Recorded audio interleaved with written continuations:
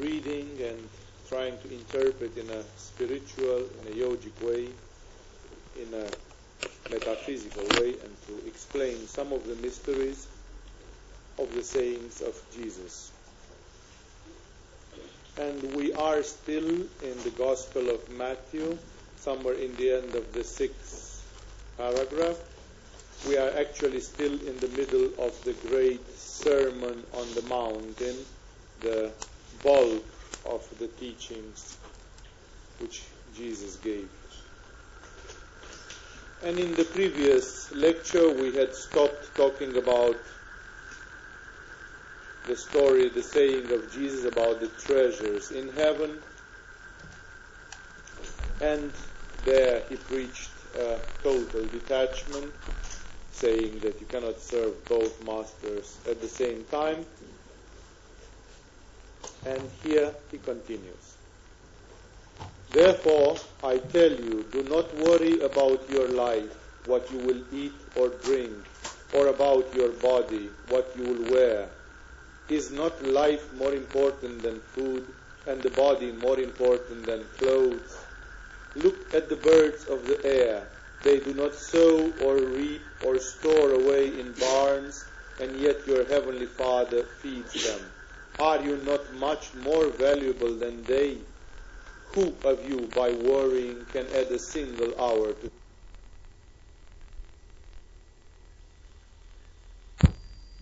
And why do you worry about clothes? See how the lilies of the field grow. They do not labor or spin. Yet I tell you that not even Solomon in all his splendor was dressed like one of these. If that is how God clothes the grass of the field, which is here today and tomorrow is thrown into the fire, will he not much more clothe you, O you of little faith? So do not worry, saying, what shall we eat, or what shall we drink, or what shall we wear? For the pagans run after all these things, and your heavenly Father knows that you need them. But seek first his kingdom and his righteousness, and all these things will be given to you as well. Therefore do not worry about tomorrow, for tomorrow will worry about itself. Each day has enough trouble of its own. What a magnificent teaching is contained in this paragraph. This paragraph was the main inspiration of the life of Saint Francis of Assisi. Francis of Assisi took it literally to the point of, indeed, while the world around him was sick with conquest and trade and richness and all the things, Saint Francis of Assisi was the only divine madman around who just wanted to be simple and to live like the birds of the sky.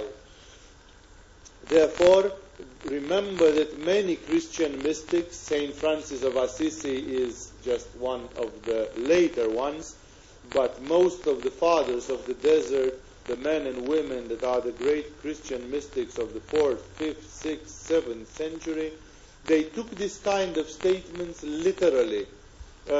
I remember in the stories of the fathers of the desert from Sinai, there is a story with one of these chroniclers, one of these people who wrote the chronicles.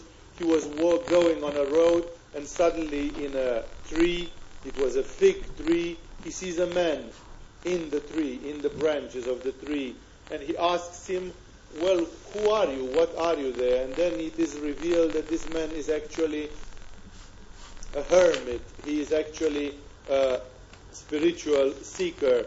And he's asking, what the heck are you doing in that tree? I mean, what kind of life is this? And the man told him, didn't our Lord say that you shall live like the birds of the sky? That means he took it literally. He was even living in a tree like the birds of the sky. And basically he was living in that tree and he considered himself the birds of the sky. And he asked him, what do you eat? And he said, well, the fig tree is producing enough to feed me. I'm eating the figs in this tree. You can imagine what is that a man should eat the fruits of a fig over 1 year, just like this. It means this guy was probably eating a fig a day or a couple of figs a day maximum, because the fig will not produce that much at a time, at a given time. And therefore there have been people who did exactly that. Actually, if you are not aware of the background, you might not understand it fully, because this starts from the Old Testament, from the history of the Hebrew people, of the Jewish people, where Moses is actually first time the one who comes with this kind of thing.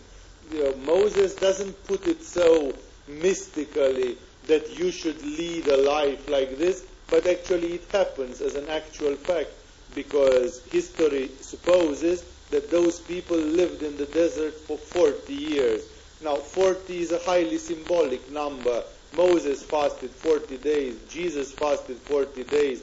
Those things lasted 40 years. It's like the number 40 is very repetitive in some things, like pointing to some cycles of nature.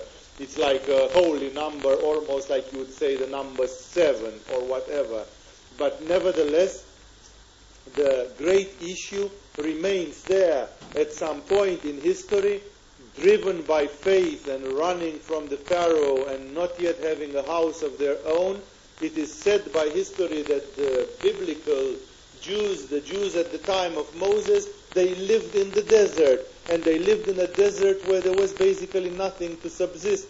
There was no food in the desert for thousands of people, or how many those people would have been in actual fact. And basically all the question is, well, what were those people eating? That means we can understand that John the Baptist, as said earlier, he was eating grasshoppers and honey or whatever. Surely there was no grasshoppers and honey for 5,000 people or whatever many people there were at that time. The numbers of the Bible are not always to be trusted literally, because sometimes they are phantasmagoric. They do not verify in reality. And that is why the question is, what is there? The ancient saints of Christianity have answered this question, because there was an oral tradition. That means things were known, and there had been people have been doing exactly this. It is the famous manna, right? The name is known. The manna fell from heaven. The occult tradition says that this manna, and this is something preserved also by the later Christian saints, the fathers of the desert, who some of them did exactly that. The manna was supposed to be food coming from heaven. What was this manna in actual fact? The closest representation which the later saints have given to it is that this manna was some kind of crystalline white solution with some substance which was like crystallizing, exactly as dew, drops of dew deposit on the leaves in the morning, in the early morning. Basically something like that, but something which when drying up will leave behind it a whitish substance, a white dust, a white powder, which would be like hard, like a crust, and basically it would deposit on rocks and everything, so you would have to peel it off the rocks, like some kind of strange calcareous deposit on the rocks, whitish. You have to break it with a knife or with a tool. It's like the dental plaque on your teeth. Some deposit on the rocks, which is supposed to appear overnight, and that was the only food they got. What that deposit on the rocks would contain, it's hard to believe. If we can accept that the Tibetans in the 16th century, they were practicing the sand initiation, and they were eating only sand, and if we accept therefore that human beings in extremis can survive on sand, if we admit that breatharians can survive on very little food or not at all in extremis, and that there have been cases a la Therese Neumann or Giri Bala from the books of Yogananda where people actually lived without eating, of course we can accept that the intake of the human being for surviving can be reduced to an absurd minimum, and that yes, a whole population would be surviving on manna. Basically, the old saints at the time of Jesus, it appears that the Essenes, the Essenians, the people who are more mystical, who practiced prayer, who lived in the desert, and so on, they believed in this, that there exists a kind of gift of God which comes to people who surrender completely to God, and that gift of God is somehow, there appears a kind of deposit, a kind of substance that crystallizes overnight, and which looks like a whitish crust, like a dust, and if you just scrape it off the rocks and collect it, you eat it, and that's what all you will get as food in 24 hours, but it appears it will be enough to sustain you. Either that power is just an alchemical, miraculous thing poured by God down, and it is enough because indeed is a magic miracle, or it is simply a power of faith and a kind of education onto the lower food, where the food itself is supplemented by prayer, by belief, by perhaps breathing, or other things. God knows what those people were doing. That is hard to say today. The fact is that this tradition existed, and this is what made something very special in the Jewish history, because we are not talking about one saint here and one saint there. We are talking about a whole nation. We are talking about a group of people, people by the hundreds or the thousands, or perhaps even more, who actually were living, all of them, without any other food than some mysterious white crust powder deposit, which was depositing on the rocks in big amounts, and people were eating it. Surely that is not the Ritz type of lunch that you would like to take. That means probably like the Tibetans say. The Tibetans say when you eat sand, you are hungry all the time, but at least you can survive. In the same way, probably eating manna doesn't have the same effect on your svadhisthana as eating sandwiches or whatever. But nevertheless, it is at least the minimum for survival. It's kind of it's a complete austerity. You can imagine a whole nation for 40 years or whatever, thousands of people living like the saints, not enjoying the deliciousness of food, but killing their svadhisthana totally and living on some white powder, on some white dust, on some crunchy white little thing which comes from the heaven. That's really an asceticism en masse for everybody, and it is simply something remarkable.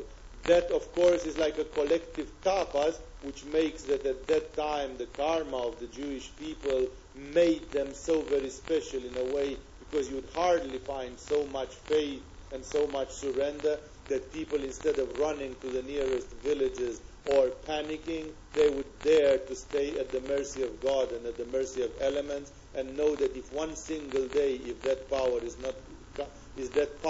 not coming down, then you are screwed, or you start being screwed anyhow. It's like living completely at the mercy of elements, taking each day the way it comes. That means today indeed could be the last day of our lives.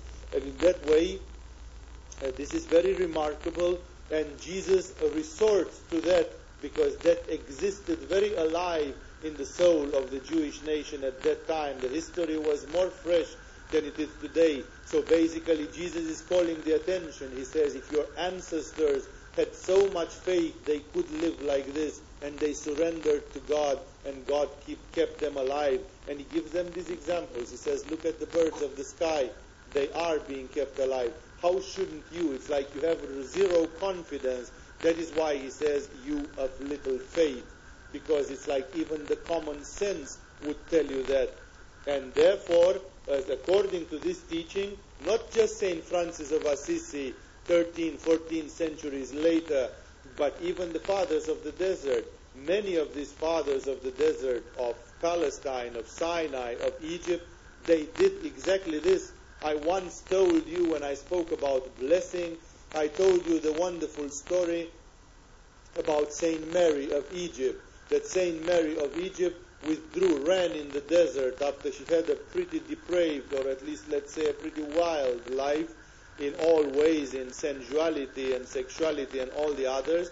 After that, she suddenly repented and went into the desert to go full power into her divine things. And when she went into the desert, that means if you would be a woman running today in the desert alone, where you will not see anybody for 40 years, just to be alone for the rest of your life, where will you find your food? Where will you find your water? It is completely incredible that somebody can have that kind of surrender. They asked Saint Mary of Egypt, and she said that she also, like all the other saints of the time, she received some of this manna in the morning, Sometimes she found some bitter herbs in the desert and she was eating them, and that was basically all. Isn't it the same with Milarepa? Milarepa, knowing that he has a terrible karma and he has to atone for it, he goes for one of the most terrible austerities mankind has known. And he is not even living in a warm climate like those people. He is living in an ice-cold climate and wind somewhere in the mountains. And the only thing which grows around is some pathetic little herb. You can imagine how little of that herb will grow in some 4,000 meter high mountains or whatever, and that it will be so unilateral.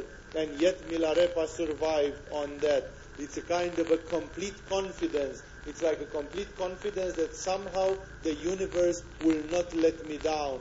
I am somehow significant, and once I give myself so totally to God, God will take care of me. It is almost like pushing it to the limit, because some people will say, well, you just said that the devil tempted Jesus to provoke God, to tempt God to jump and to see if the angels will come to save him, or something like this. Isn't this also provoking God? In a certain way you can say, yes, if your food is insured, surely you should not provoke God and say, God, do a miracle and feed me. But on the other hand, these men and women who ran in the desert, they had no choice, because there was no catering. There was nobody who could have brought them food, and they said, you know what? No, don't bring us any food. When I was in the desert to see one of these places in Joseva, in Wadi Kelt, some 40 kilometers east from Jerusalem, it's a strange monastery in a canyon. Today, if you go to Israel, it's pretty difficult to reach there because it's falling on the edge of the war zone, of the danger zone. In this St. George monastery, they had a tradition of people who lived out in the desert. They have out there in a coffin, in a glass coffin, the mummified body. That means the unrotten body, because that's a Christian tradition. That's a parenthesis to what I have to say, which simply says that people who have reached a certain degree of saintliness, their body tends not to rot. The same thing was known a little bit about some Tibetan gurus. The same thing was definitely known about Paramahamsa Yogananda, who for 2 weeks or 3 weeks after his death, his body was still not decaying and not stinking. This is something known very well in the Christian mysticism, that people who have sanctified their body through prayer, mysteriously enough, it seems that when they die, their body does not rot. It does not get eaten by the worms. It just dries up like an Egyptian mummy, and there it is. There is not one case, not 2 cases. There are hundreds of such cases. One of the striking ones in the West, if you will deign to see it, whenever you go to Spain, don't forget to visit the city of Avila, where you have had the great Christian mystic Saint Teresa of Avila. You will be still able to see parts of the body of Saint Teresa of Avila, like her right arm and everything, mummified, because for centuries her body did not rot, and it was kept in a glass coffin. And then by some mysterious rules of the Catholic Church, which ask that the body of saints can be dismembered, so you just spread limbs of it in new churches. As a long story, I don't know if I have time to go into that. By that kind of rule, the body was dismembered, but some parts of it, such as the heart, the right hand, and a few others, still exist. Any one of you will reach to Mount Athos, you can see the head of St. John the Baptist, of St. John the Baptist on a silver plate. You can see the right hand of the John the Baptist. They are preserved. Many, many saints, their bodies actually did not rot. I have seen many such cases. There is not one, not 2. It seems funny when you speak about this that people don't even know that such things exist. Only in Romania, where I come from, I think there are at least 10 such full bodies of saints which can be seen and touched on occasions, and you see they are not rotten. There is in the northeast of the country a big monastery, a big church, which is keeping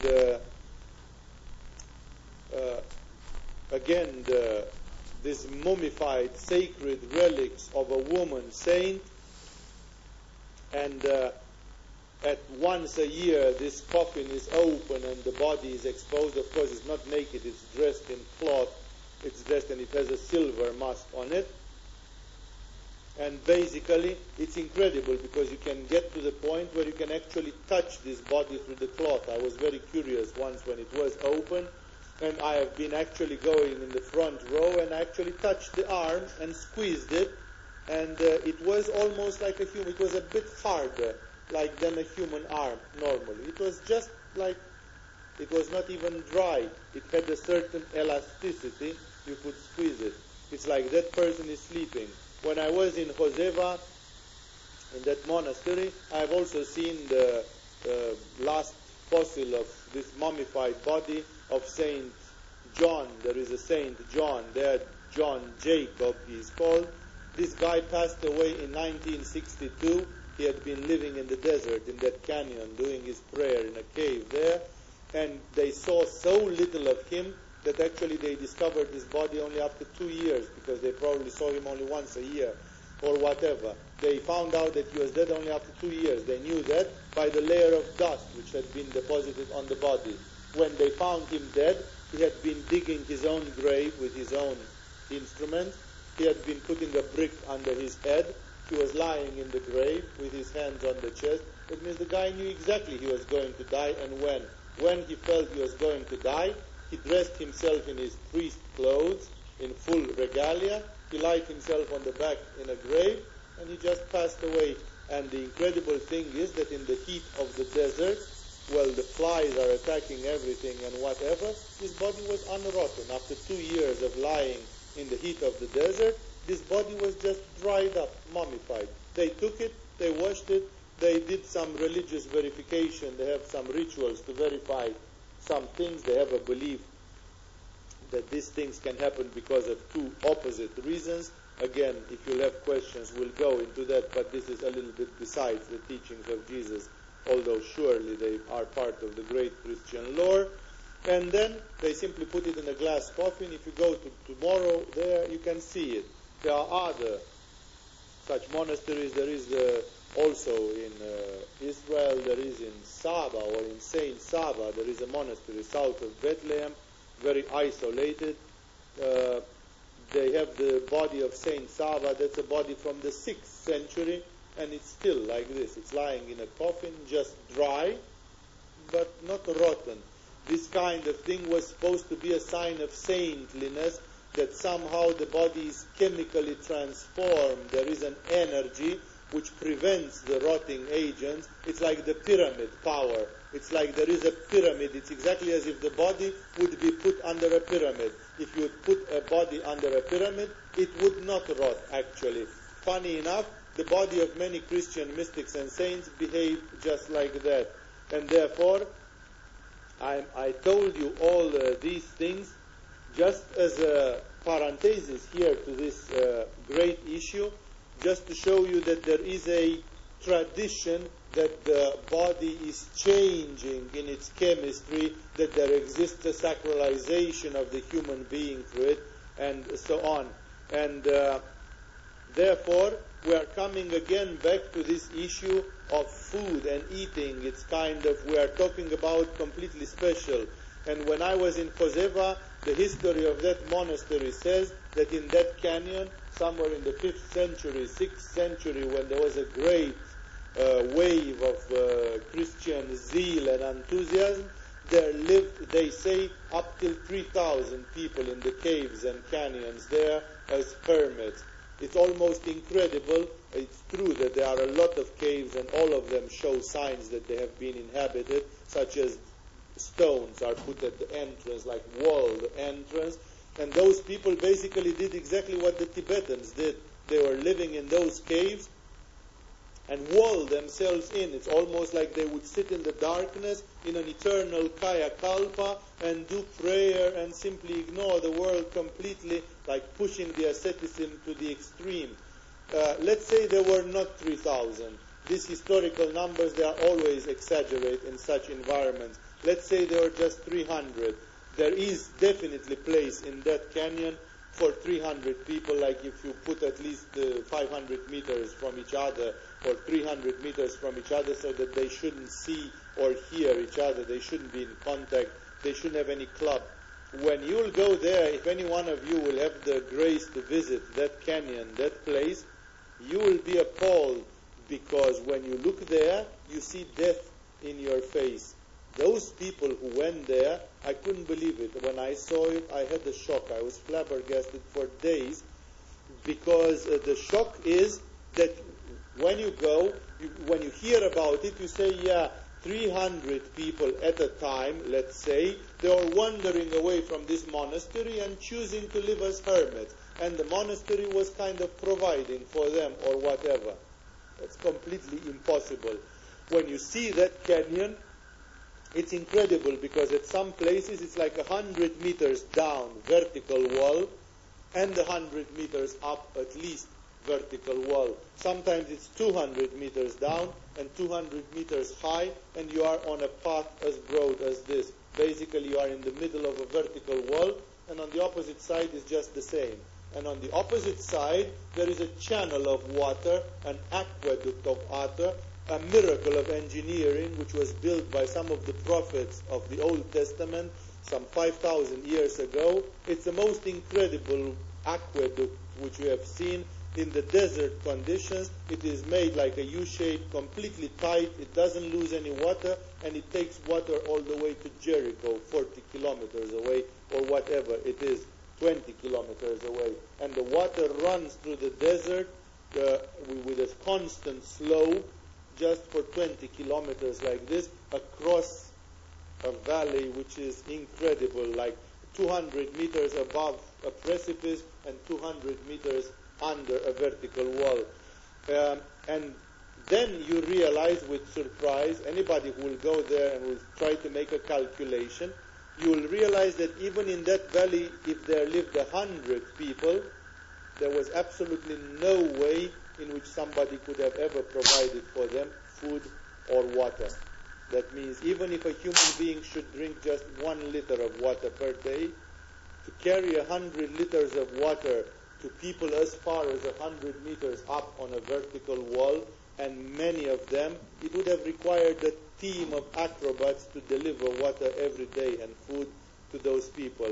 When you go there, you realize without any shade of doubt that if there were any people who lived there, 300 of them or 100, those people were crazy, because they simply didn't receive any water. To get to water from this wall to this wall, you would be supposed to be a bird, to fly, because you would have to go 300 meters down a vertical wall and 200 meters up back on another vertical wall to pick up 5 liters of water and to come with it back to your house. Nobody can do that. It's completely impossible. And basically, the big question when you look at that reality is, how the heck did these people live? Who lived here?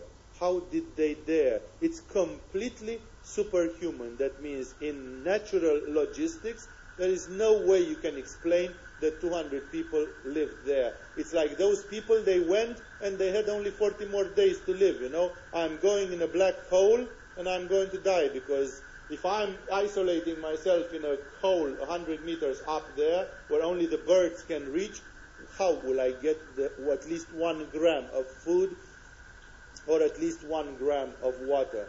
And yet people did exactly that. That is why, remember that this tradition is full of this mysterious thing, that people listening to the teachings of Jesus, they simply said, okay, if God takes care of the birds of the sky, here I am. I'm gone. I am a bird of the sky. The move is on God. Jesus, our Lord, has said this. I will have to do just like this. Many, such as Saint Mary of Egypt and countless others whose names perhaps we don't even know, they just went into the desert or some impossible places, and they simply waited for the universe to feed them and to sustain them. They simply did literally that. What a faith you must have, what a belief you must have to just surrender and go straight forward into obvious death,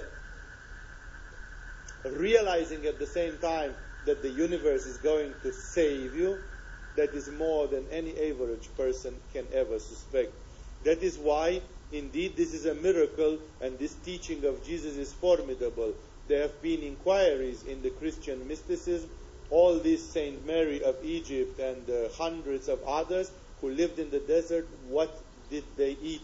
And many of them declared openly that they were receiving the same manna, that when they are alone in the desert, next morning, suddenly, when they did this act of saying, okay, now if God wants me dead, I will die, here I am for a life of prayer and whatever, and if this is so, this is so, and they suddenly discovered that starting with the next day, or God knows when, there started appearing some whitish thing on the rocks around their hut. They knew what it was, they scraped it with a knife, they ate the powder, they started a lifetime of eating manna, of eating the divine food, which came to them in the same miraculous way. Nobody really can confirm that. That means in the meaning that this has not been demonstrated officially. We don't know what that is. It's not a natural phenomenon. It's not a rare, freak, natural phenomenon. It simply seems to be directly the intervention of God and His angels. And that is why we cannot explain it. It seems that this miracle was seen only by those who had the crazy courage to go and just push it to the limit of extinction. Those who dared to abandon everything and to surrender as totally as this in the hands of God, they indeed have been sustained by God. But that is kind of the ultimate leap. It's like jumping without a safety string. There is nothing which can guarantee. Chances are that you can go in the desert and in 30 days you can be stone dead and that it be the end of it. That means nobody can promise that it will not be that way. Therefore, of course, this is something which brings your consciousness to a break point, to the limit where you can say, well, it's now or never. That means I am ready to put my life on it just like this. I'm ready to go for it and I'm not looking back. There will be no regrets. There will be no coming back. There will be just all the way. And Jesus is illustrating, of course, this spirit.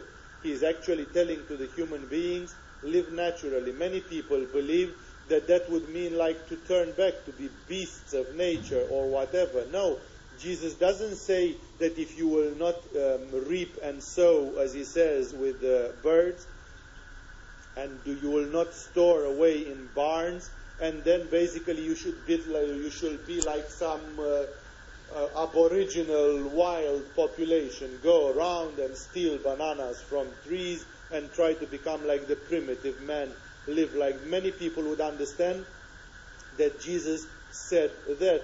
But actually Jesus does not imply that. Jesus implies if you surrender completely to God, God will sustain you. There is the incredible story of Saint Mark of Ethiopia, who was gone, the one who was isolated by human beings for 90 years, and the one who moved a mountain, as I said in the first month lecture about Satyam, the one who told to the mountain to move and the mountain moved inadvertently.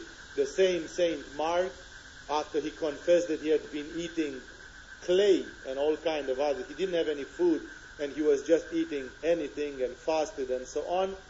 At the time when he was discovered, the man who discovered him, he said that at the time when lunch came, he simply asked in the air and he said, brother, lay the table. And the hand appeared and laid the table. And instead of one set, there were two sets. And the old man told to his visitor, who was the first man he had seen in 90 years, he said, see, the grace of God is working for you also, because they sent food for you also. It's kind of, this man was living in an enchanted universe. He was like Alice in Wonderland. It was enough for him to say, lay the table, and an angel would come and materialize food just like this. And then when he finished, he said, take it back. And it just went back. It disappeared. That means that's the existence of somebody who lives in a world that is completely magic, who lives in a world that is a creation of the Spirit. And that is why, remember, Jesus is actually not preaching a wild lifestyle in this way. He's actually preaching a lifestyle with God.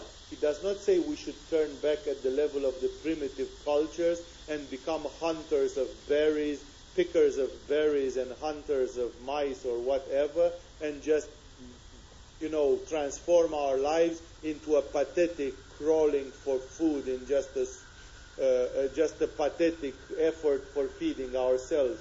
No, the saints who went in the desert, they did not try to pick up all kind of food to survive. They simply opened their hands and said, if it comes, it comes, and if it doesn't come, I shall be dead.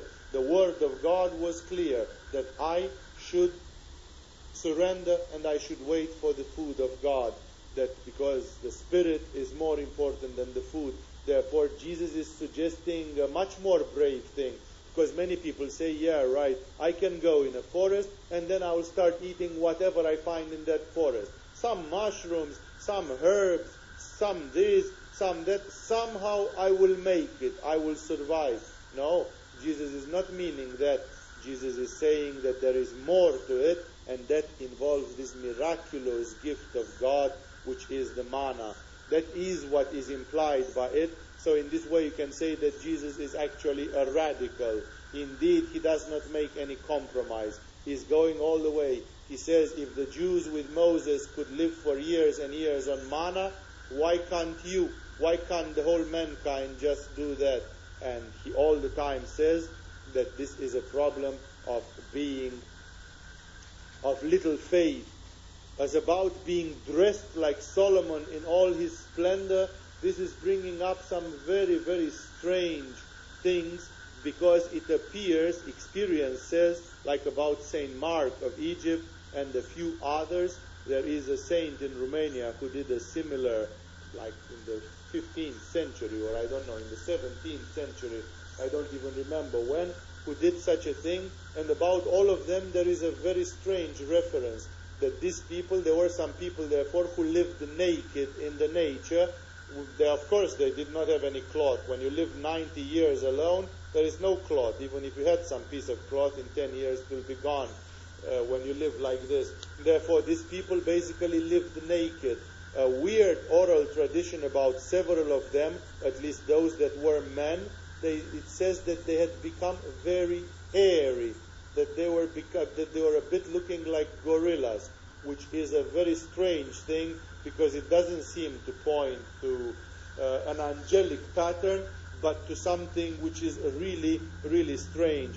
The funny thing is that there is a tradition in the area of Jerusalem, which among the Christian monks, the Copts, for example, from Egypt, they also carry that tradition. There is a tradition about Adam, the first man. Adam, who, whatever, his skull was in Golgotha, in the place where Jesus was crucified. By a freak coincidence, actually the burial place of Adam was exactly the place where the new Adam, the second Adam, that was Jesus, was crucified. So Adam fucked up and Jesus saved, fixed it. So it's kind of everything comes back in a circle. And there is a tradition which says that a certain fruit, and I'm almost sure is the coconuts of the place or some other fruit, maybe the people from Israel will know, something which looks very much like a coconut. It looks exactly, it was the image of the head of Adam. And actually I've seen this monk who taught me chiropractic, he had shown me a model of that, but at that time I had not really seen raw coconuts. I didn't really know exactly what it was. It looked like a coconut, and it was very hairy. It was like a coconut, quite hairy, like this, like a raw coconut, like the covered one. So there seem to be some things which point to the fact that some of these people living in the wilderness, they really looked wild in a way which is almost scary, because many people would say, what, are we turning back to the animal condition? I remember I found a very inspired movie which came around exactly to this problem. It is called Instinct, with Anthony Hopkins. Anthony Hopkins is a researcher who, by a freak of fate, gets to live with the gorillas in Africa, and he gets adopted by a tribe of gorillas. And he loses his clothes, he loses everything, he spends years with the gorillas, he becomes the member of a tribe of gorillas. He almost forgets to speak. Of course, he loses every human character in that thing, and he starts feeling telepathic things, and his consciousness moves, and he gets an unusual strength. It's like a samyama with the gorillas, but of course at the same time he still preserves his humanity. but it's like he gets a mind, a brain, which is nirvikalpa. He's not able, in that state, he's not thinking like a human. He's going into an altered state of consciousness, which is empty of vikalpa, finished with the movies, finished with the clubs, finished with the books, finished with the television, finished with the dialogues with other human beings. He is like alone, and the only way to survive alone is like moving to another dimension of mind, reaching another form of mental consciousness. All these are subjects of meditation for you. I am not holding any ultimate answer to these, but it shows indeed that some of these people, men and women, who lived in the wilderness, when you get to live alone for 40 years and not to be dependent on your food, on the mercy of God alone, it shows that incredible transformations may occur in the human being, some of them going down to the physical body, and definitely your mind is becoming something very, very unusual. And Jesus, of course, alludes to this, and the advice of Jesus is literally taken by so many mystics. Remember that the fathers of the desert, they have not been one, they have not been two, they have been hundreds and thousands of men and women who had this incredible courage. The first of them who started it in the 3rd or 4th century was Saint Anthony the Great. Saint Anthony the Great was an Egyptian guy. He simply meditated deeply on the sayings of Jesus. He meditated deeply on life, and he said, well, if I'm looking at life, I can see obviously that the only purpose and end of life is death. The only thing which this life will bring in the end is death. Death is the only certain thing, and it is the only thing which I know is coming for sure. Well, he said, if death is coming anyhow, why shouldn't I prepare for it and wait for it actively? So he ran out in the desert, he dug his own grave, and he said, here is my grave, I'm waiting for the death to come. That means my life is nothing else but a long expecting of death. That's all that there is to life. It's a long, long postponement of waiting for death. Well, here I am. I'm waiting. I prepared my grave. He lived in a grave. This man lived in a hole, 2 by 1, for all his life. That was his house. Alone in the desert, in a hole, waiting for his death to come. Because he realized, he said, what else would I want to accomplish in this life? Nothing more than that. And therefore, indeed, you can be surprised, you can be shocked, because this extreme attitude of Jesus, which almost nobody would dare to encourage, even in Buddhism it's hard to find. It's true, some Tibetans have gone to extremes, but they were exceptional in that way. Jesus himself literally is kind of pushing to the ultimate things. He's saying, whoever has the strength to go there, they may as well go there. It's not wrong. And a man like Saint Francis of Assisi in the 14th century went the full Monty, went just there because Jesus had said so.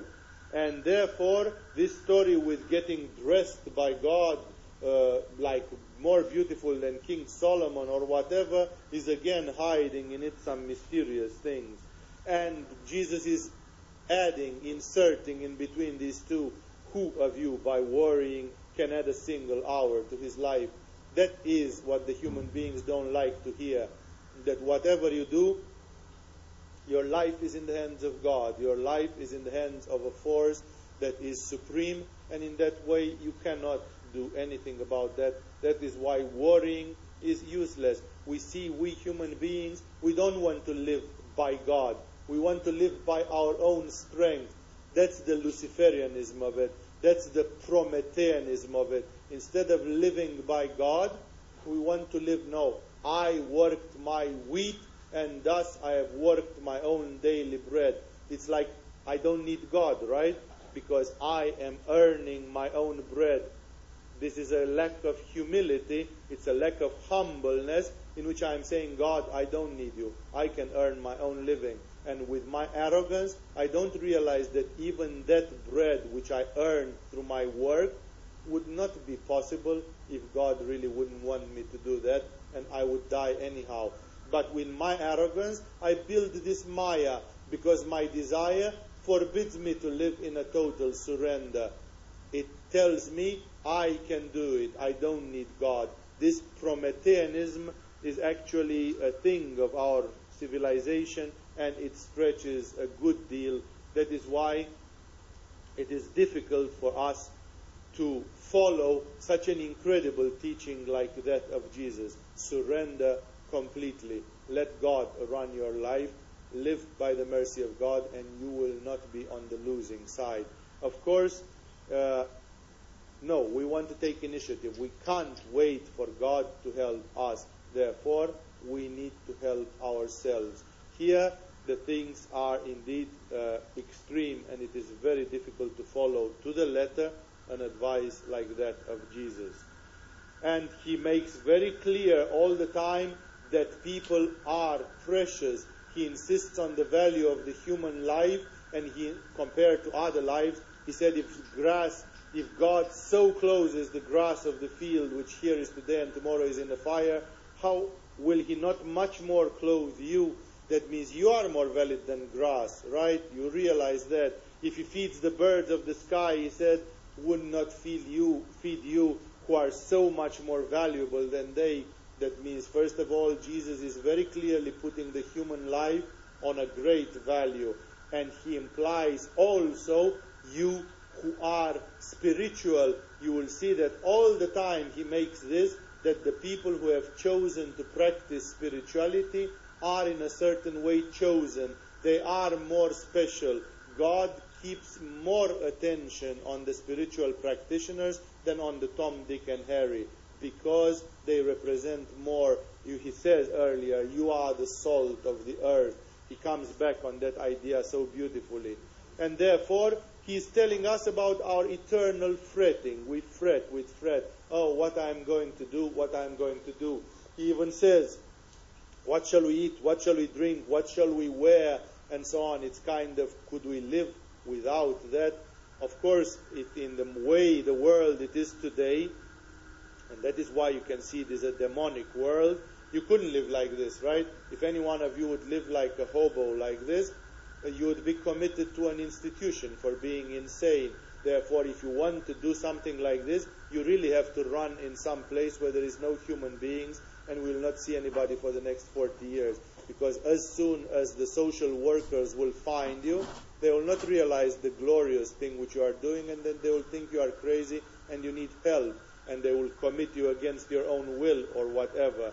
That is why, of course, in a world like today, even the idea of this becomes preposterous, and it's like, no, you can't do this today, because even the society will not allow you to live like this.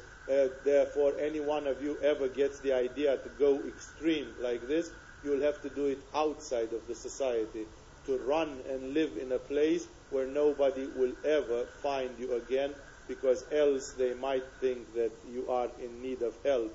You are actually not in need of help. They are in need of help, but they don't realize it. So Jesus sets the dot on the I, and he says, for the pagans run after all these things, and your heavenly Father knows that you need them. First of all, it's a total confidence, and when he says the pagans, he actually means the non-Jews. In that time, in the environment where Jesus was speaking, the pagans were the Gentiles, the surrounding nations who are not Jewish. They were considered to be pagans. The name pagan is used in many ways. The Romans used the name pagans or barbarians for the people who are not Romans. Later, the Christians used the name pagans for anybody who was not Christian, and so on.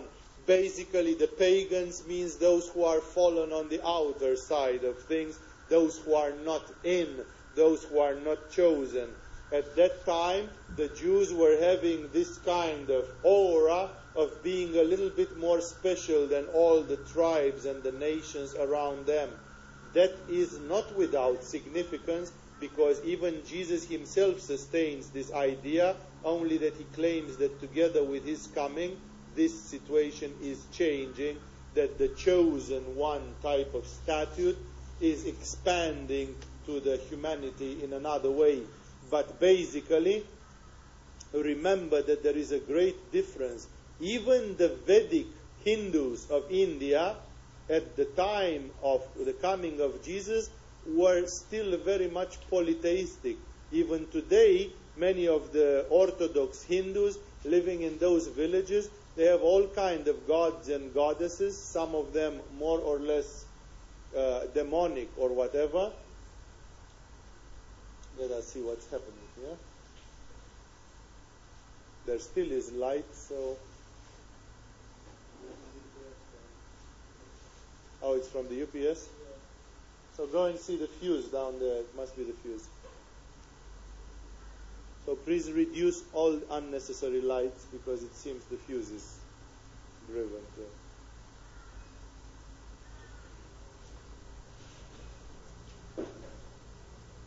We'll take a 2 minutes break to see what is with the electricity.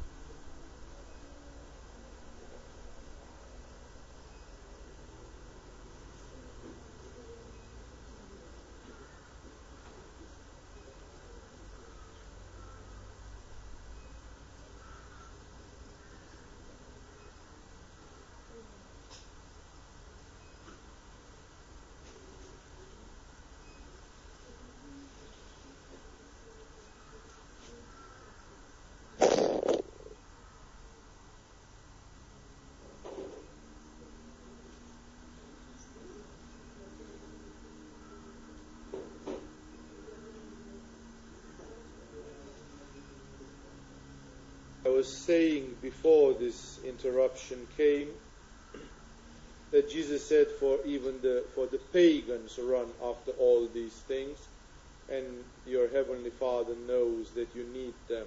He basically implies that the people, the chosen ones, the Israelis of the time, they are not supposed to run after all these. What shall we drink? What shall we eat? What shall we wear?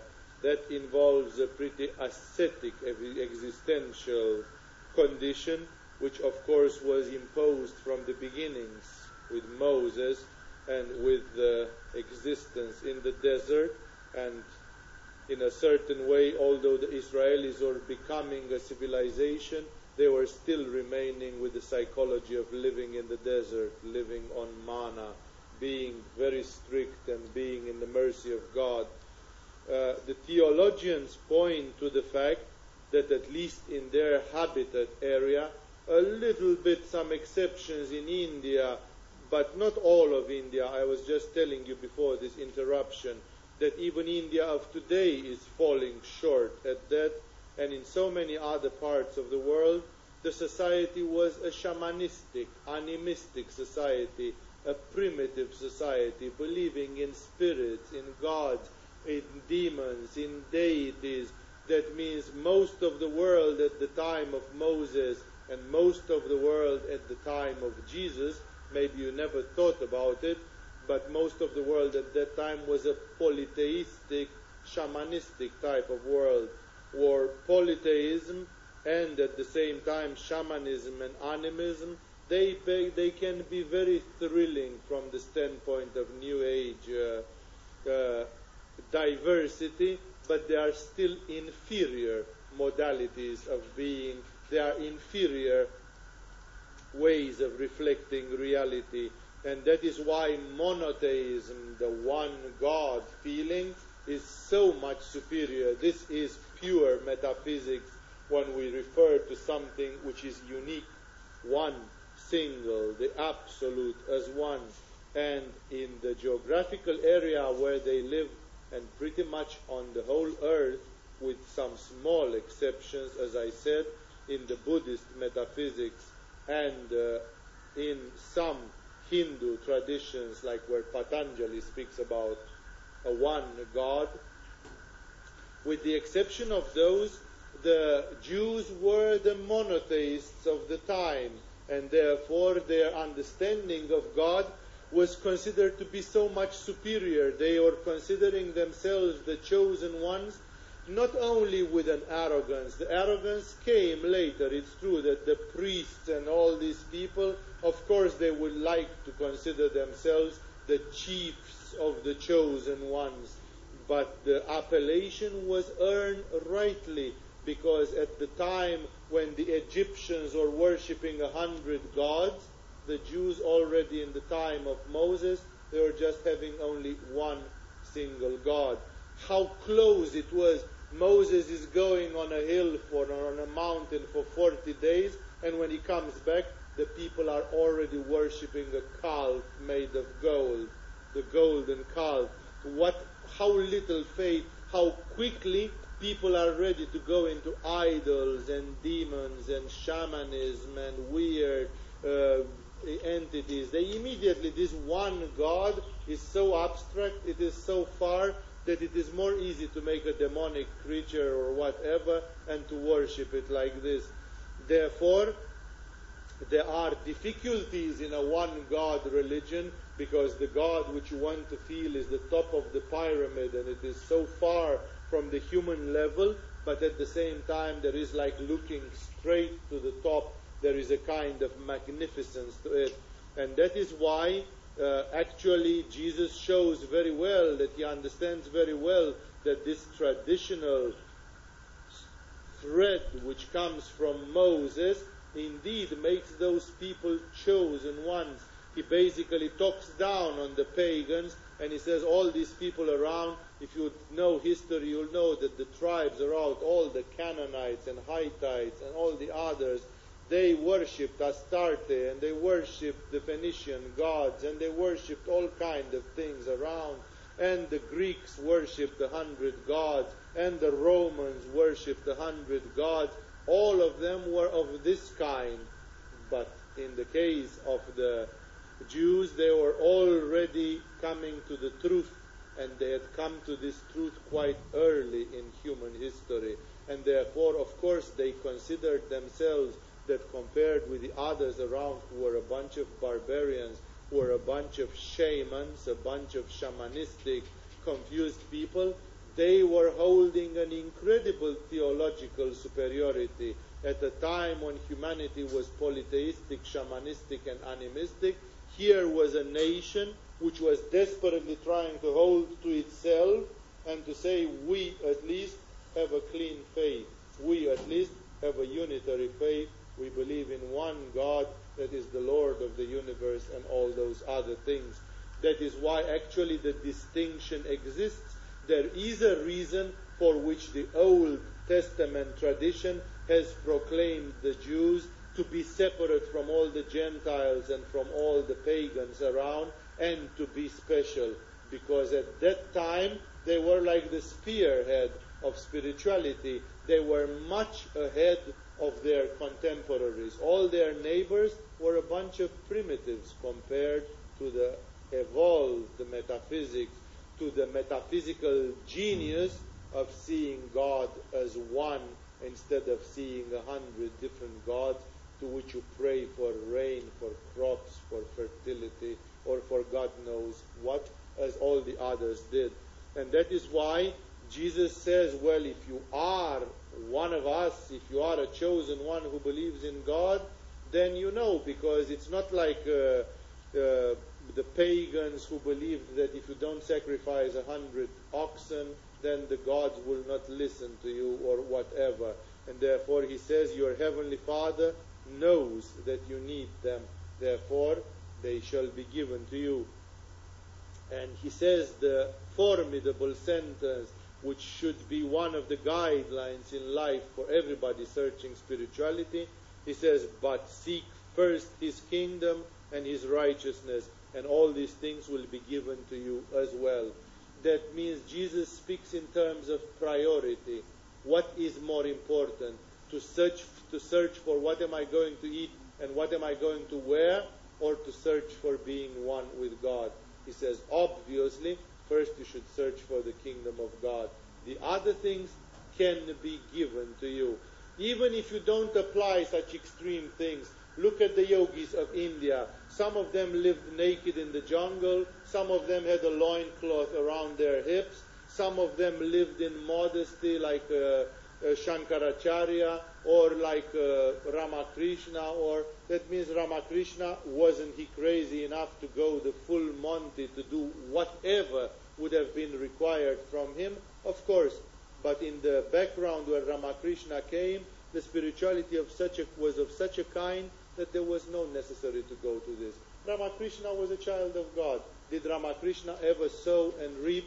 Did Ramakrishna even ever weave? And did Ramakrishna ever get a job and earn his living? No, actually he didn't, besides the fact that he was a priest in a temple, and if that can be considered a job. But that's already a religious job, and you can say, well, that's an excellent job then to have. And therefore, basically Jesus, basically one like Ramakrishna, he lives like the birds of the sky. He never worked, he never had a job, he never had inheritance, he never had anything. He lived at the mercy of elements. Somehow he was born in a pious religious world which took care of fellows like him. And thus Ramakrishna all his life was given food, was given clothes, but it's still through the mercy of God, because he himself, he never had to fight for them, he never had to accumulate them. And that is why I'm telling you all those to understand that this is not necessary to take to the extreme of running to the desert and throwing the dice big time, like I'm going to put my life on the line here just to check the mercy of God. Sometimes it can go just like this, that you live and you are at the mercy of God, and you actually are not having any job or anything or whatever, and somehow things are going, somehow God sustains you. That is why, of course, one should consider this in their evolution. And he says, therefore, do not worry about tomorrow, for tomorrow will worry about itself. Each day has enough trouble of its own. This is a quote from Jesus, which I so often mention when I keep the lecture on santosha or contentment. Indeed, this is purely living in the present. In the words of Jesus, tomorrow will take care of tomorrow. Do not worry about tomorrow. And he continues with a different idea, which is also very relevant. He says again, and he has mentioned already twice, we have reached to, he comes back to the same thing quite insistingly. He says, do not judge, or you too will be judged. For in the same way you judge others, you will be judged. And with the measure you use, it will be measured to you. Things are, you can't say it more clear. I told you, if you forgive, you shall be forgiven. The one who gives tolerance shall be given tolerance. Therefore, it is worth understanding that in life, because so many people complain and criticize and nag and hack, and all the time something or somebody is wrong. Remember, this is the measure with which you measure to others, is the measure which is applied to you. And he uses the beautiful parable which comes next. He says, why do you look at the speck of sawdust in your brother's eye and pay no attention to the plank in your own eye? How can you say to your brother, let me take the speck out of your eye, when all the time there is a plank in your own eye? You hypocrite, first take the plank out of your own eye, and then you will see clearly to remove the speck from your brother's eye. This is such a clear advice that first you should save yourself, that it is a hypocrisy that one should be full of defects oneself, and while those defects are so big, they are like a plank in our eye, at the same time we are finding nag and failure with some other people's defects. It is exactly as in the theory which you have for ahimsa. While normal people ask forgiveness for them and punishment for the others, the yogis ask punishment for themselves and forgiveness for the others. It is the same. After all, it is the path of the heart, that indeed, if I am humble, then my mistake, I'll put it forth and I'll say, look, this is my mistake. Actually, I should be humble. I am full of mistakes. I am a sinner. All these people of great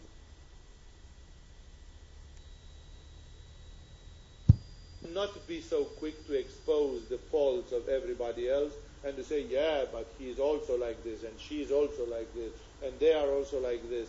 Because first you have to sort out your own. You cannot really see, and Jesus puts things into perspective. He calls one a hypocrite. He says this is hypocrisy, and it is happening all the time. And he suddenly changes, and he says, do not give dogs what is sacred. Do not throw your pearls to pigs. If you do, they may trample them under their feet and then turn and tear you to pieces.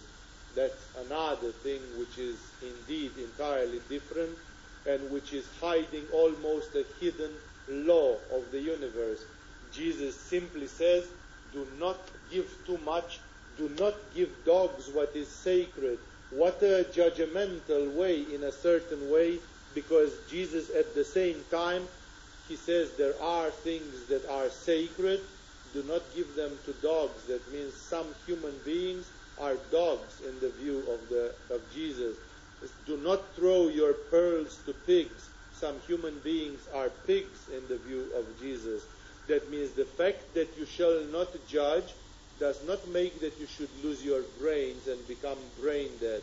You shall not judge is in the meaning that you don't pass judgment and condemn. A judge is the one who takes the decision and says, you shall be judged, I have judged, and it's like taking a decision. It's not understanding what is sacred and what is not sacred.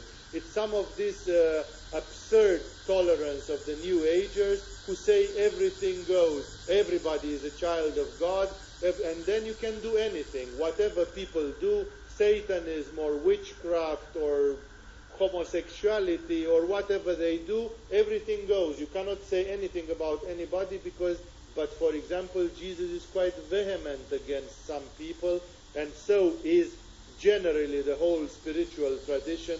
Either we look at the Buddha or at the others. If Jesus dares even to call people dogs or pigs metaphorically, and in other places he calls them vipers and whatever, it's obvious that this judgment is not about passing a judgment, it's not about taking steps, but it doesn't mean that people should not have this discrimination, not to know, look, this is pure, this is impure.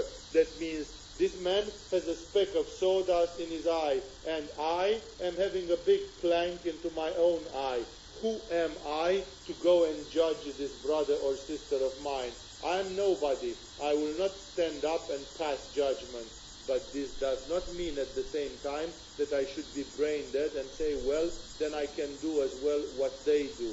No, I will not pass judgment, but at the same time, if I'm having the feeling of value, of spiritual value, I should stick to that. It doesn't go like this, that everything goes. In spirituality, this flabby sentence, well, everything goes, is not valid, because not everything goes, obviously. And when he says, do not give dogs what is sacred, he echoes the Bhagavad Gita, where Krishna himself says, do not try to wake up people that are asleep against their will, because they will get angry and turn against you.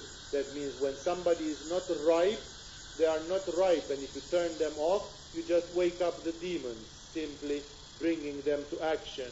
That is basically a message for spirituality. It's even in yoga and others. If you try to go too quickly, it's like you start climbing a vertical wall. All the demons will hit the fan suddenly because you try to push it too quickly. That is why there is karma, there is opposition. We have to digest our own evils. We have to digest our own poisons. Sometimes if somebody is saying, I want you from tomorrow to live like an angel in this, it's kind of, you cannot. Your own demons will make mayhem of yourself and will say, look, I'm not prepared to live like the angels. You're asking from me, but actually I'm still a bit dirty. I'm still a bit demonic. I still want to go to a club. I still want to do this. Still want to do that. It's like a man like Jesus understands this dual nature of the human being. And basically he says everybody deserves something for the level where they are. It's not that the dogs don't deserve anything. The dogs deserve that which is good for the dogs. but they should not receive that which is for the human beings. What should pigs do with pearls? Pigs cannot use pearls. They don't understand it. And he actually reveals a mechanism of action which, remember always, because Jesus says, if you do, they may trample them under their feet. That means misuse that information. You tell to somebody something about the cosmic powers, and instead of they honoring it, they will make fun of it. They will write a ridiculous article in a newspaper about it. They will say, look, I met one day with some freak, and they told me this and that. And actually they will make a lot of evil. They will spread a lot of misinformation. They will spread a lot of bad things. And it's just because you provoke them by giving them pearls. And then it's actually worse than before. And that is why it's better to know exactly what to give and when to give. When you are asked to give, you give. But again, there should be a feeling, because somebody, I would know the type of manipuristic, speculative, arrogant, cynical, sarcastic type of dry mind who would come and talk with me and say, this yoga of yours, can you tell me some real big secrets of this yoga of yours? I heard that you are teaching yoga. This, but to us it's a real weird thing and so on. Just tell me a few things of this yoga. We'd just like to know. But obviously from the tone and from the soul and from the resonance, I can see that this is a person who is just a pig, and giving pearls is useless. What shall I do?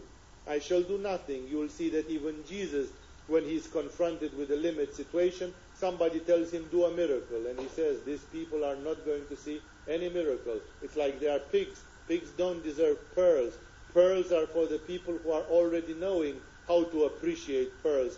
The pigs may trample on them.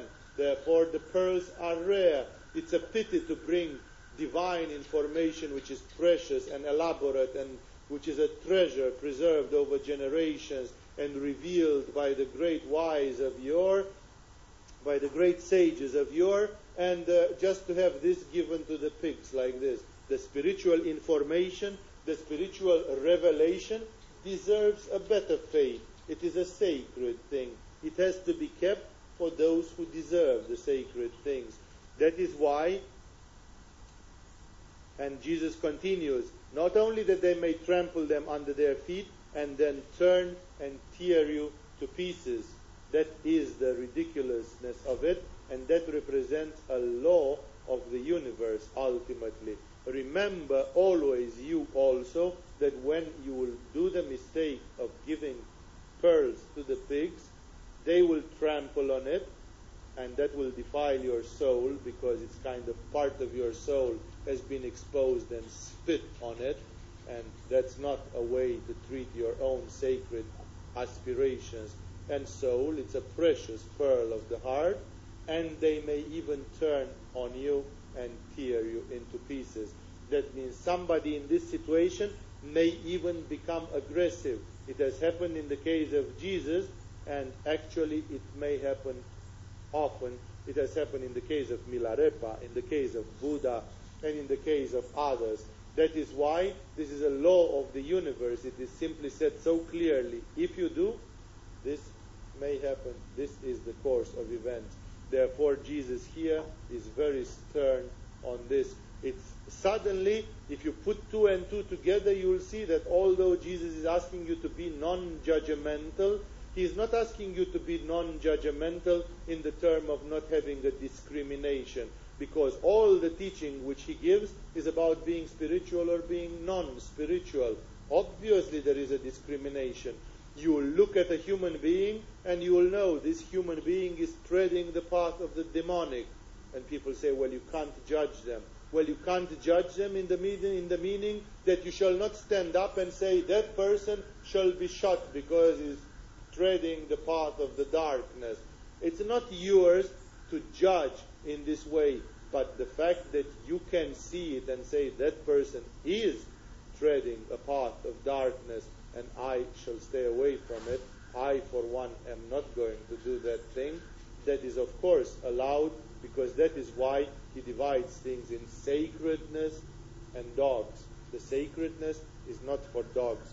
Remember that the traditional spirituality, either Indian traditionalism or Buddhism or Christian traditionalism and so on, they are very irritating for the demonic people of today who are trying to preach this kind of confusing doctrines in which there is no God, there is no devil, there is no purpose of life, there is no nothing, and everything goes.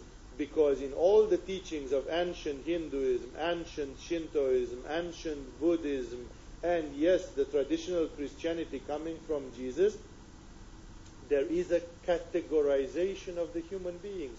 For example, Jesus himself tends to put the pagans down. He says the pagans run after all these. That means they are kind of subhumans, they are half humans, and we know it's not that I'm asking that they should be put out of their misery. They are there for a purpose. I am compassionate, and any one of them wishes to reach, they should be helped to reach if they have the heart for it. But at the same time, I can see the difference between the human beings. This salad of today, that people refuse to think that some human beings are better and some human beings are worse, that some human beings are more evolved and some human beings are less evolved, that some human beings are more spiritual and some human beings are less spiritual, this is brain dead. You cannot live your life like this. A man like Jesus says you shall not pass judgment, but at the same time, in what concerns your activity, you should know very well what is light and what is darkness, what is spiritual and what is not spiritual. Because else you can never put the problem like this, that the pagans think like this, and don't give dogs what is sacred. This is obvious that it involves a form of looking at the world with an objective eye. It's true, it's not very polite to look at your own family and to say, my Uncle Walter is a demonic asshole and I know him to be a demonic human being, you know. Many people would say, well, what allows you to say that? It's obvious when you look at the way Jesus is saying it, and Jesus does not consider that that is forbidden. Jesus says, if your Uncle Walter is a pig, don't give him pearls. You should be able to see that your Uncle Walter is a pig. And if you cannot see that, you are in for a big surprise, because you are going to give pearls to that pig because you think, well, everybody is equal, everything goes, and it's not quite the truth. In the old traditions, remember that people were not considered equal at all, not equal in front of God and not equal in front of nature. Jesus himself does not consider himself equal with all the other people, although he is ready to give his life for mankind, and that he did in such a terrible way. Nevertheless, he is not considering that people are equal. He doesn't say that people should be condemned. He doesn't say that people should be oppressed because of that. He doesn't say that people should be treated badly because they are inferior or demonic or whatever, or pigs or dogs or whatever. He says there is compassion and the love of God is universal for everybody. But nevertheless, the things that are sacred, they should be kept in the right proportion. Therefore, Jesus is having a very interesting way, although he is compassionate and ready to give himself to mankind, at the same time he makes the difference very, very clear. And he is continuing with a famous statement, which is probably one of the last ones for tonight, where he gives the famous promise, the famous guarantee coming from himself, which says, ask and it will be given to you. Seek and you'll find. Knock and the door will be open to you. For everyone who asks receives. He who seeks finds. And to him who knocks, the door will be opened. Which of you, to show you why that is, which of you, if his son asks for bread, will give him a stone? Or if he asks for a fish, will give him a snake? If you then, though you are evil, know how to give good gifts to your children, how much more will your Father in heaven give good gifts to those who ask him? That means he says you simply don't trust. You trust in your own power to satisfy the requests of your own son, of your own child, but you do not trust that God will satisfy your own requests when you are humble and there. And he says, so in everything do to others what you would have them do to you. For this sums up the law and the prophets. This is indeed the essence of all of it. It can be put together with the law of karma. You see how beautiful Jesus at the same time acknowledges the law of karma, that the universe pays you back with the same coin with which you pay, but at the same time he adds God to this idea. He says, besides all this, there is also the fact that you interact with the divine. I would like to call your attention on this little snippet of a sentence here, which is very, very significant, where Jesus says, if you then, though you are evil, know how to give good. It doesn't say, though you are mixed up or ignorant or imperfect, or he actually seems to use in this translation, and you can confront it with other translations of the Bible. He says, if you, though you are evil. That is indeed a very strange statement, which fits with some of the old theological things, because people after Adam were considered to be cursed. They were expelled by God. They were no longer in the mercy of God. And they were like punished. Adam has cursed the human race by disobeying to God, and all the descendants of Adam down to Jesus, they are cursed. That is why the old theology says that we are born of the original sin. That means people, instead of being like angels, they started multiplying by sex. You can make yourselves all those connections with the Hindus and Satya Yuga, the lack of the sexual manifestation, a high manifestation of kind, and then coming down to Kali Yuga, which is a world of animality and all those things. And basically, what I'm trying to get is that because everybody was born of the original sin, and the curse of God was on all the descendants of Adam, which is basically the whole humanity, then the idea would be that even the people around, yes, Peter the fisherman, and John the Baptist himself, the prophet, and whoever else, all the Tom, Dicks, and Harrys of the day, they were actually part of a race, of a humanity that was accursed. And that means that was evil. That is why you are going to see that there exists in theology this kind of strange thing, which is at least valid in the cradle of culture where Jesus appears, which speaks about the salvation of the soul, that there was no salvation of the soul, that even the prophets of the Old Testament, they actually did not get completely saved. They did good deeds and they were kind on the white list, but still they were children of Adam, and still they had to bite the dust. And they were faithfully waiting for the Messiah to end the slavery of man. And that is why, yes, even Elijah and whoever, being born in the evil human race, they are actually doomed to go to a dark path. It is what Gurdjieff calls the sphere of the moon.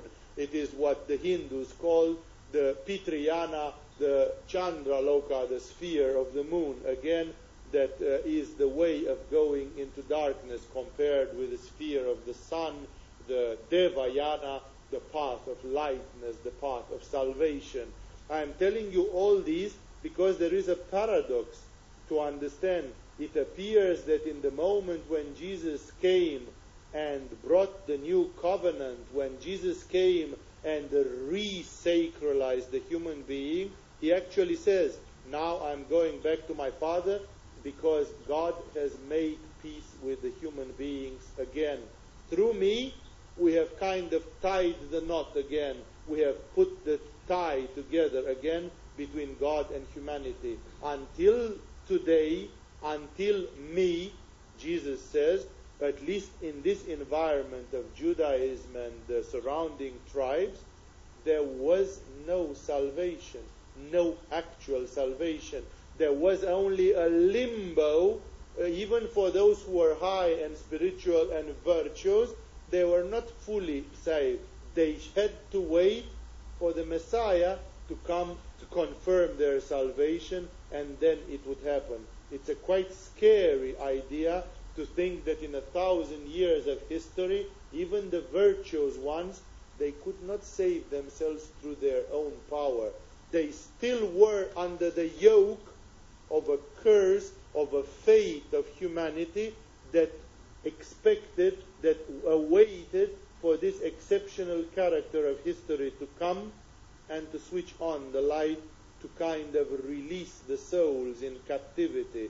That is why this is mentioned in the fact you will see later, in which Jesus is famed that in the limbo, in the hours between his death on Friday evening and his resurrection on Sunday morning, he actually descended to hell.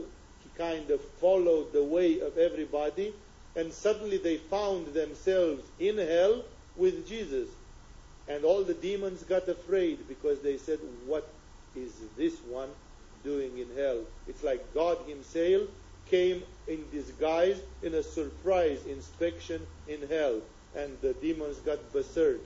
It's like this one definitely should not be in hell. How on earth did this divine spirit called Jesus reach in hell?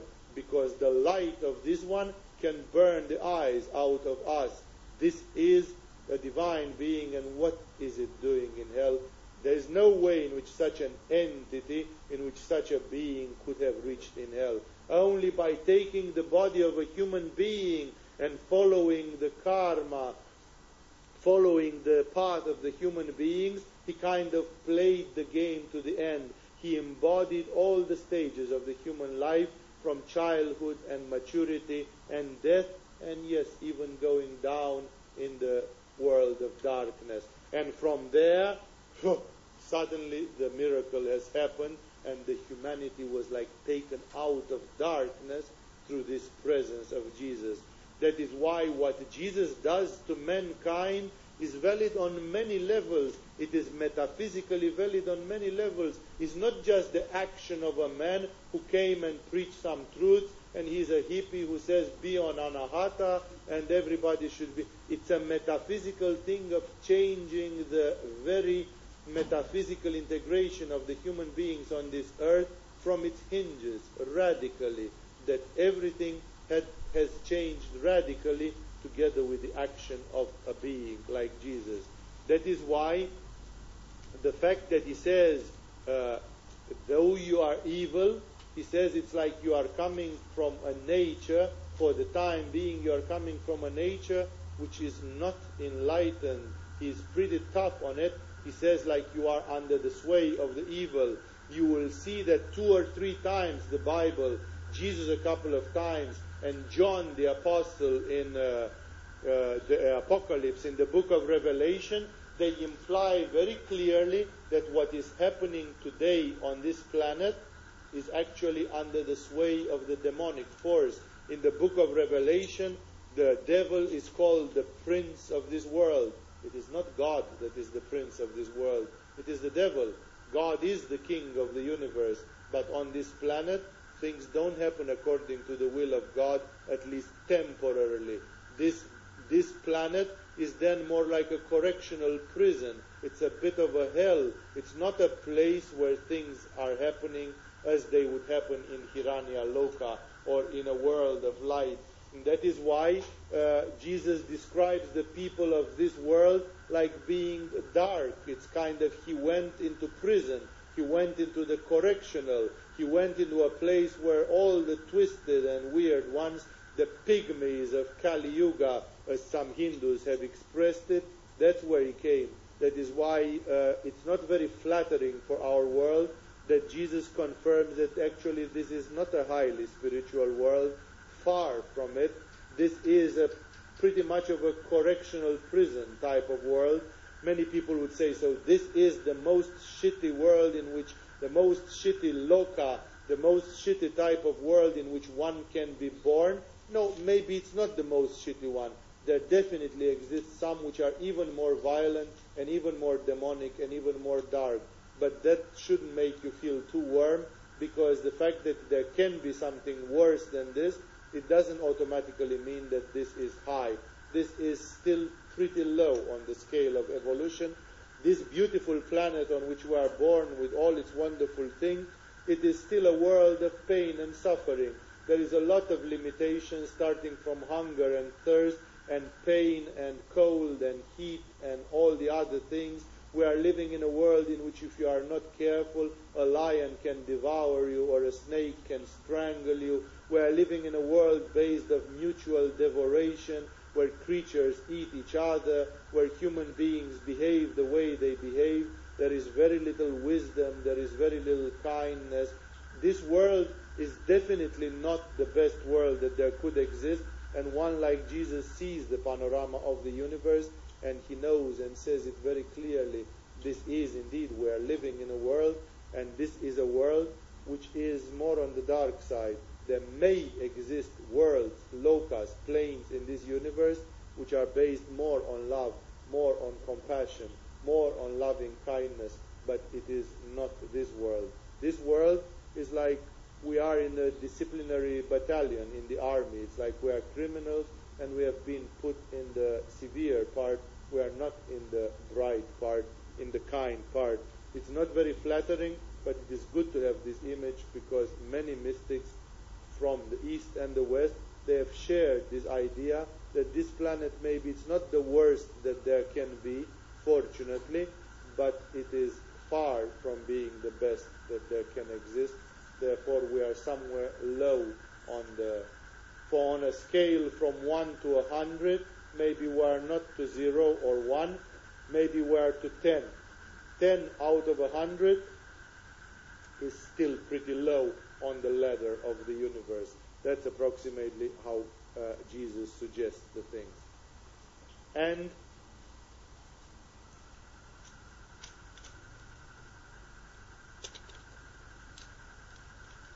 a few minutes more and then we'll stop.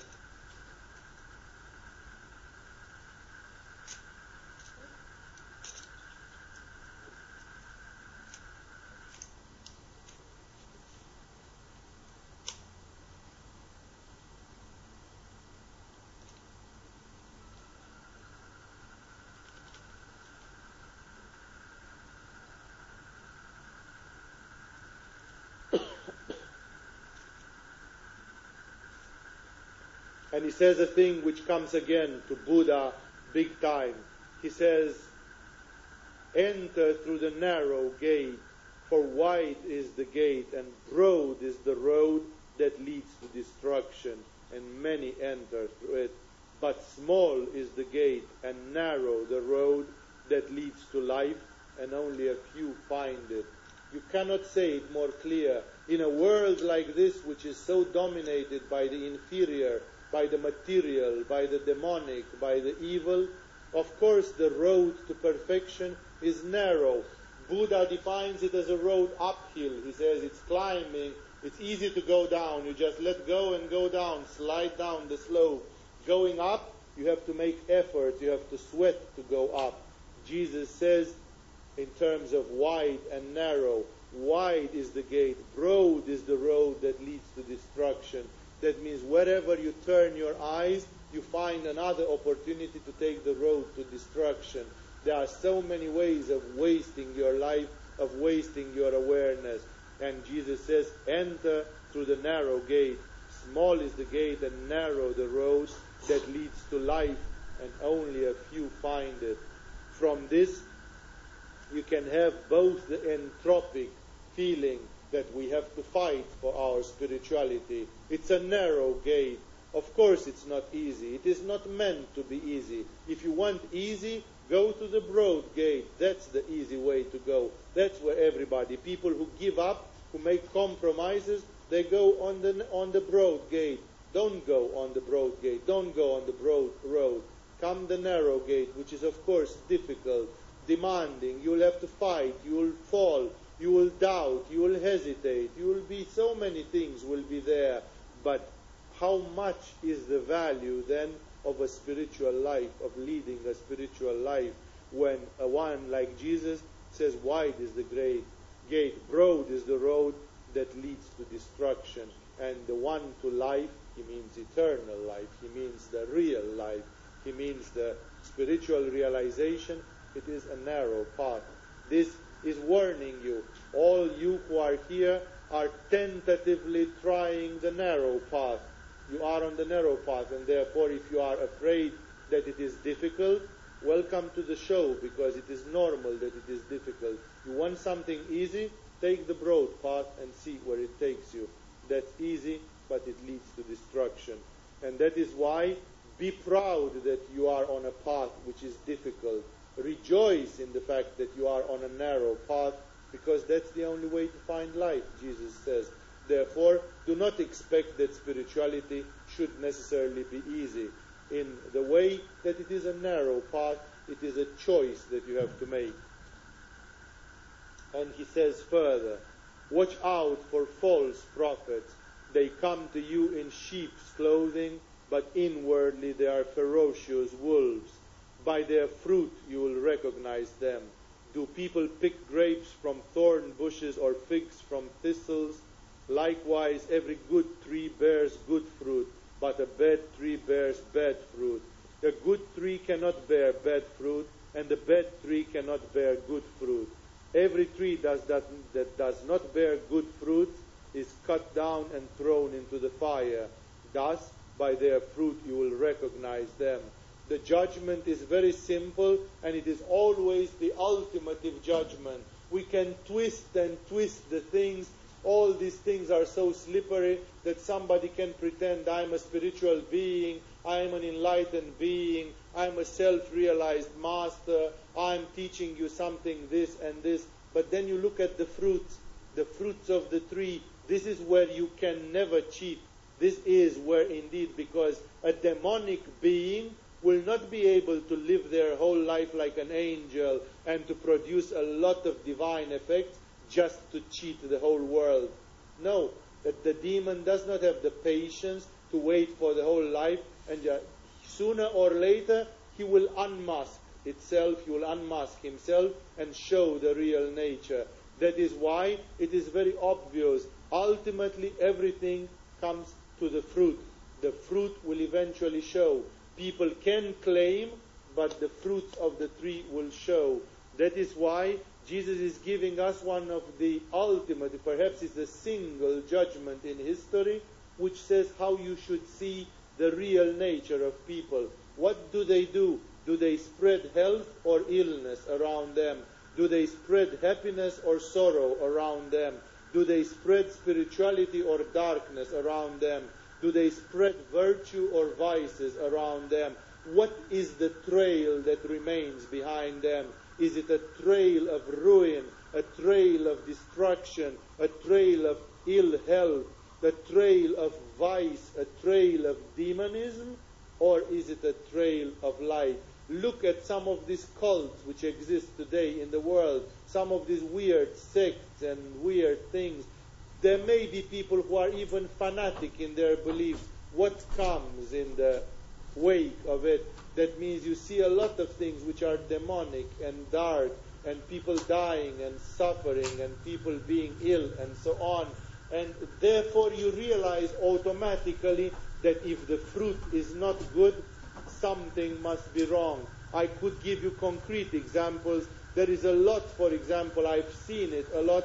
I don't need to give literal names. There are some famous names in the spiritual environment who have gone there, and only destruction and weird things resulted from them. There would be people like the Puna type of people, or the Americans going to America, to Tibetan Buddhism and so on. The Richard Gere type, I don't mean Richard Gere literally, but I'm saying this kind of a socialized Hollywood type of practicing Buddhism, which is definitely not Milarepa's way of practicing Buddhism and so on. And you see all this, and then you see a lot of things. I have been appalled 10 years ago, 15 years ago. I was looking at all these people writing big words and claiming that they were doing things, and everything was like illness, cancer, death. It was kind of appalling, these people are doing. I was at some time I had a whole collection of this magazine that the Osho people were publishing in Pune, and it was incredible. In every number, 2 or 3 of their leading therapists were dying of cancer.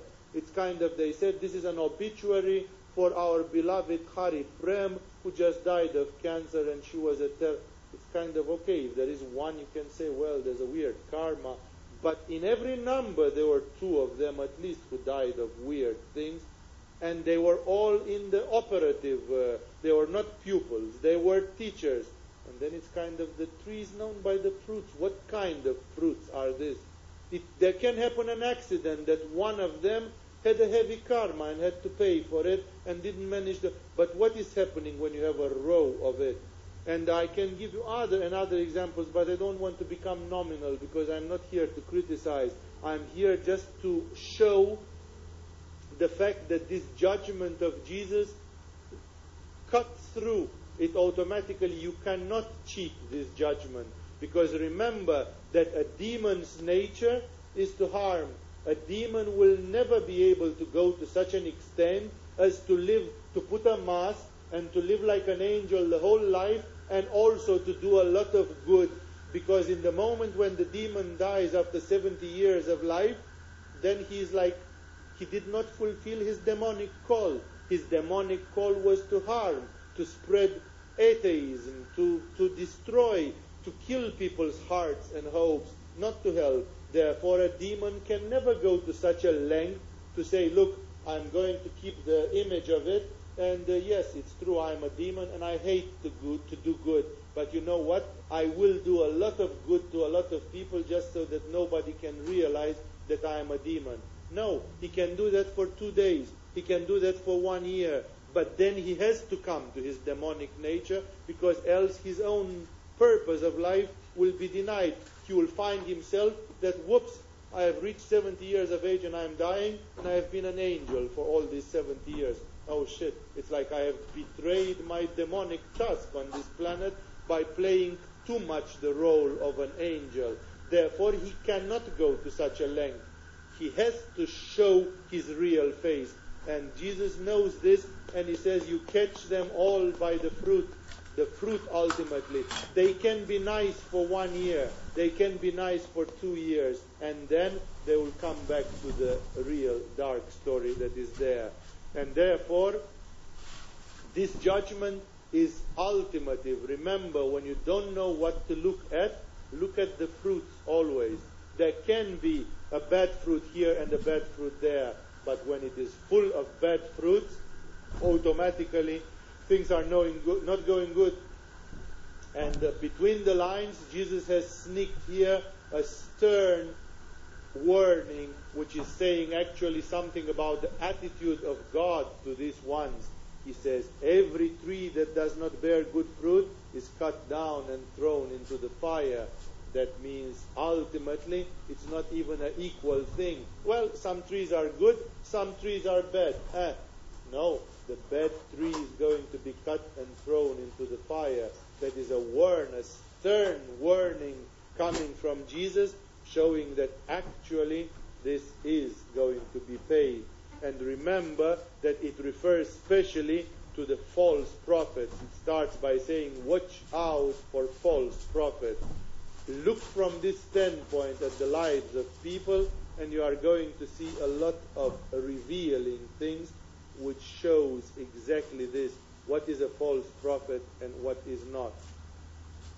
He continues, and that's the really last thing that we'll go through today. Not everyone who says to me, or to God maybe, Lord, Lord, will enter the kingdom of heaven, but only he who does the will of my Father who is in heaven. Basically, he says what Buddha says. Buddha says, when you are going to die, nobody is going to ask you if you believe in Lord Ishvara or not, but you are going to be asked what your deeds have been in this life. It is the deeds that will decide your karma and will decide what will be the outcome of your life. Therefore, Jesus says, forget about the honey tongue and saying, Lord, Lord. The fact, the one who does the will of God is the one who can reach who will be saved, will enter the kingdom of heaven. Therefore, Jesus is very aware of this hypocrisy, and he realizes that this lip service type of religiousness that people practice today is just not going to serve anything. The fact that somebody proclaims themselves a Christian and when they are going to die they say a prayer doesn't really save them from anything if their deeds have been demonic all their lives. Many will say to me on that day, Lord, Lord, did we not prophesy in your name, and in your name drive out demons and perform many miracles? Then I will tell them plainly, I never knew you. Away from me, you evildoers. As a stern face of Jesus, as I told you, he is not at all a compromising person when it comes to things of spirituality. That simply means he implies here some people might even get to prophesy in the name of God. They might even drive out demons and perform miracles. Incredible. Because yes, today with some methods of parapsychology, with some alternative science, with some knowledge of Hatha Yoga, with some paranormal powers or whatever, you can do healing and maybe do miracles and whatever. Even this woman who was healing the Russian Central Committee of the party, Juna, the biotherapist, this strange woman who had the paranormal power to heal with her hands, she basically healed, and basically you can say this is a miracle for the world in which we live, that somebody can take some old communist cuckoo and lay hands on them and make them healthy again and give them 5 more years to live. Does such a person go automatically to the kingdom of heaven or is recognized by Jesus? No, Jesus says, because they didn't do it in the right spirit. They may say it so, and they may even have effect.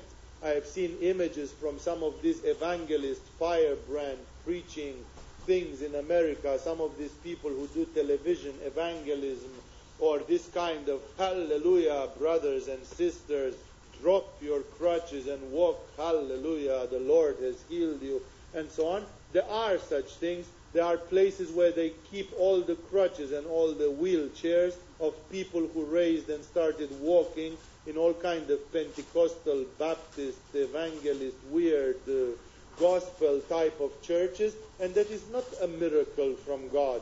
They are coming because of a collective hysteria. Of course, if you whip people up to a level of frantic hysteria and 50 people are singing and dancing in delirium and everybody is saying, hallelujah, hallelujah, we are going to see a miracle, it will happen, but it's not from God. It's produced by an avalanche effect, produced by a collective hysteria of hundreds of people. In this way, some of these weird sects, for example, they accuse all kind of miracles. They say, yeah, you say so, but you know that in our prayers in the last 10 years, more than 15 people have been, who are paralyzed, they stood up and started walking. Actually, I know for a fact from analysis in parapsychology that most of these people who wake up and walk, who stand up and walk in the middle of a firebrand preaching or session or whatever, afterwards, after 24 hours or so, they fall back in their wheelchair. It comes back because it was just a moment of exaltation given by energy, a mysterious collective energy which is of the nature of hysteria, and you are pumped up with it, and then like a balloon, after 24 hours or 48 hours, you are back to where you were. Your wheelchair is in that hall, witnessing to a miracle. That miracle is hardly a miracle, it's a manifestation of collective hysteria. And therefore, miracles, pseudo-miracles, by using parapsychology or whatever, they are possible. You can do a miracle by using a pyramid. You can do a miracle by using a radionic device or a radiesthetic device. You can do miraculous and paranormal things by doing many funny things. But they are not necessarily coming in the name of Jesus. Jesus says, either you are with me, either you are with God in spirit, or if not, the lip service, or the fact that you will say, but I preached in your name, and so on. Try to think. There are many absurd sects which subject their members to all kind of absurdities ultimately, starting with the Jehovah Witness type of intolerance and finishing with, I don't know, the Mormons or whoever. You will find a lot of them, and each one of them believes they are holy and the rest is going to burn in hell. All the other 2,000 Christian types are not good. Theirs is the only good, and they discovered the truth, and they are the only ones who are going to be saved. And these people are relying on something, right? Well, Jesus says, although the preachers and whatever they may have preached in my name, still it is the fruits of the tree which decide. It is the obedience to the will of God which ultimately decides. That is why remember this aspect also, because Jesus is very clear, and he is giving us, not even in India have I encountered, or in Tibetan literature, a way of defining what is spiritual and what is not spiritual, how to see it. Because it's easy to say, well, if that person is enlightened, how should I know who am an ignorant human being? Maybe that guy or woman, they are behaving absurdly. Maybe they are prophets after all. Maybe they have a powerful... And I also heard that yesterday they healed somebody with their prayer, so they must be. Well, Jesus says not necessarily. Therefore, the only way to look at is the fruits of the tree, which is indeed a very Buddhist way of turning you back to the actions, to the karma. It's not what you pretend you believe, but the way that belief reflects in your daily life and in your actions. If you believe in God, then it will be seen in the fruits of your tree. If you are a spiritual being, then it will be seen in the fruits of your tree. If not, it does not exist. So in this way, Jesus is very down to earth. He is such a realist in this way, because he says, let's not get ourselves drunk with words. Many people can say words. The thing is the action, the practice, what you actually do. I will stop here. We have been going through quite a bit also tonight. We'll see if you have any questions. If you would like to discuss about some things, there is not so much time, because we also lost some time with this interruption with the electricity. Let's see if there are any suggestions. Unfortunately, because it's dark in the hall there and I'm blinded by this big light, I can hardly see you. I normally cannot see you with these lights on, but now I can see only those of you in the first row here, and the others I cannot. So therefore, if somebody from the back there, which is for me is a wall of darkness, if somebody from back there wishes to say something, please make yourself visible, because else I will not be able to see if you want to ask anything. Let us see if we want to get into some comments or questions. Please. I just wanted to clarify this thing with the tree, the individual person, or the spiritual path that a person is clinging to. Both of them, but he refers mostly to the individual person, because the person claims that they are something, and therefore look at the fruits. And the fruits are always the action. Yeah, and the results of those actions. The action can be good, and the result can be bad, actually. It is interesting that some people, even when they try to help, they still create a trail of destruction behind them. That's very significant. If that is the case, it's like something is really, really wrong.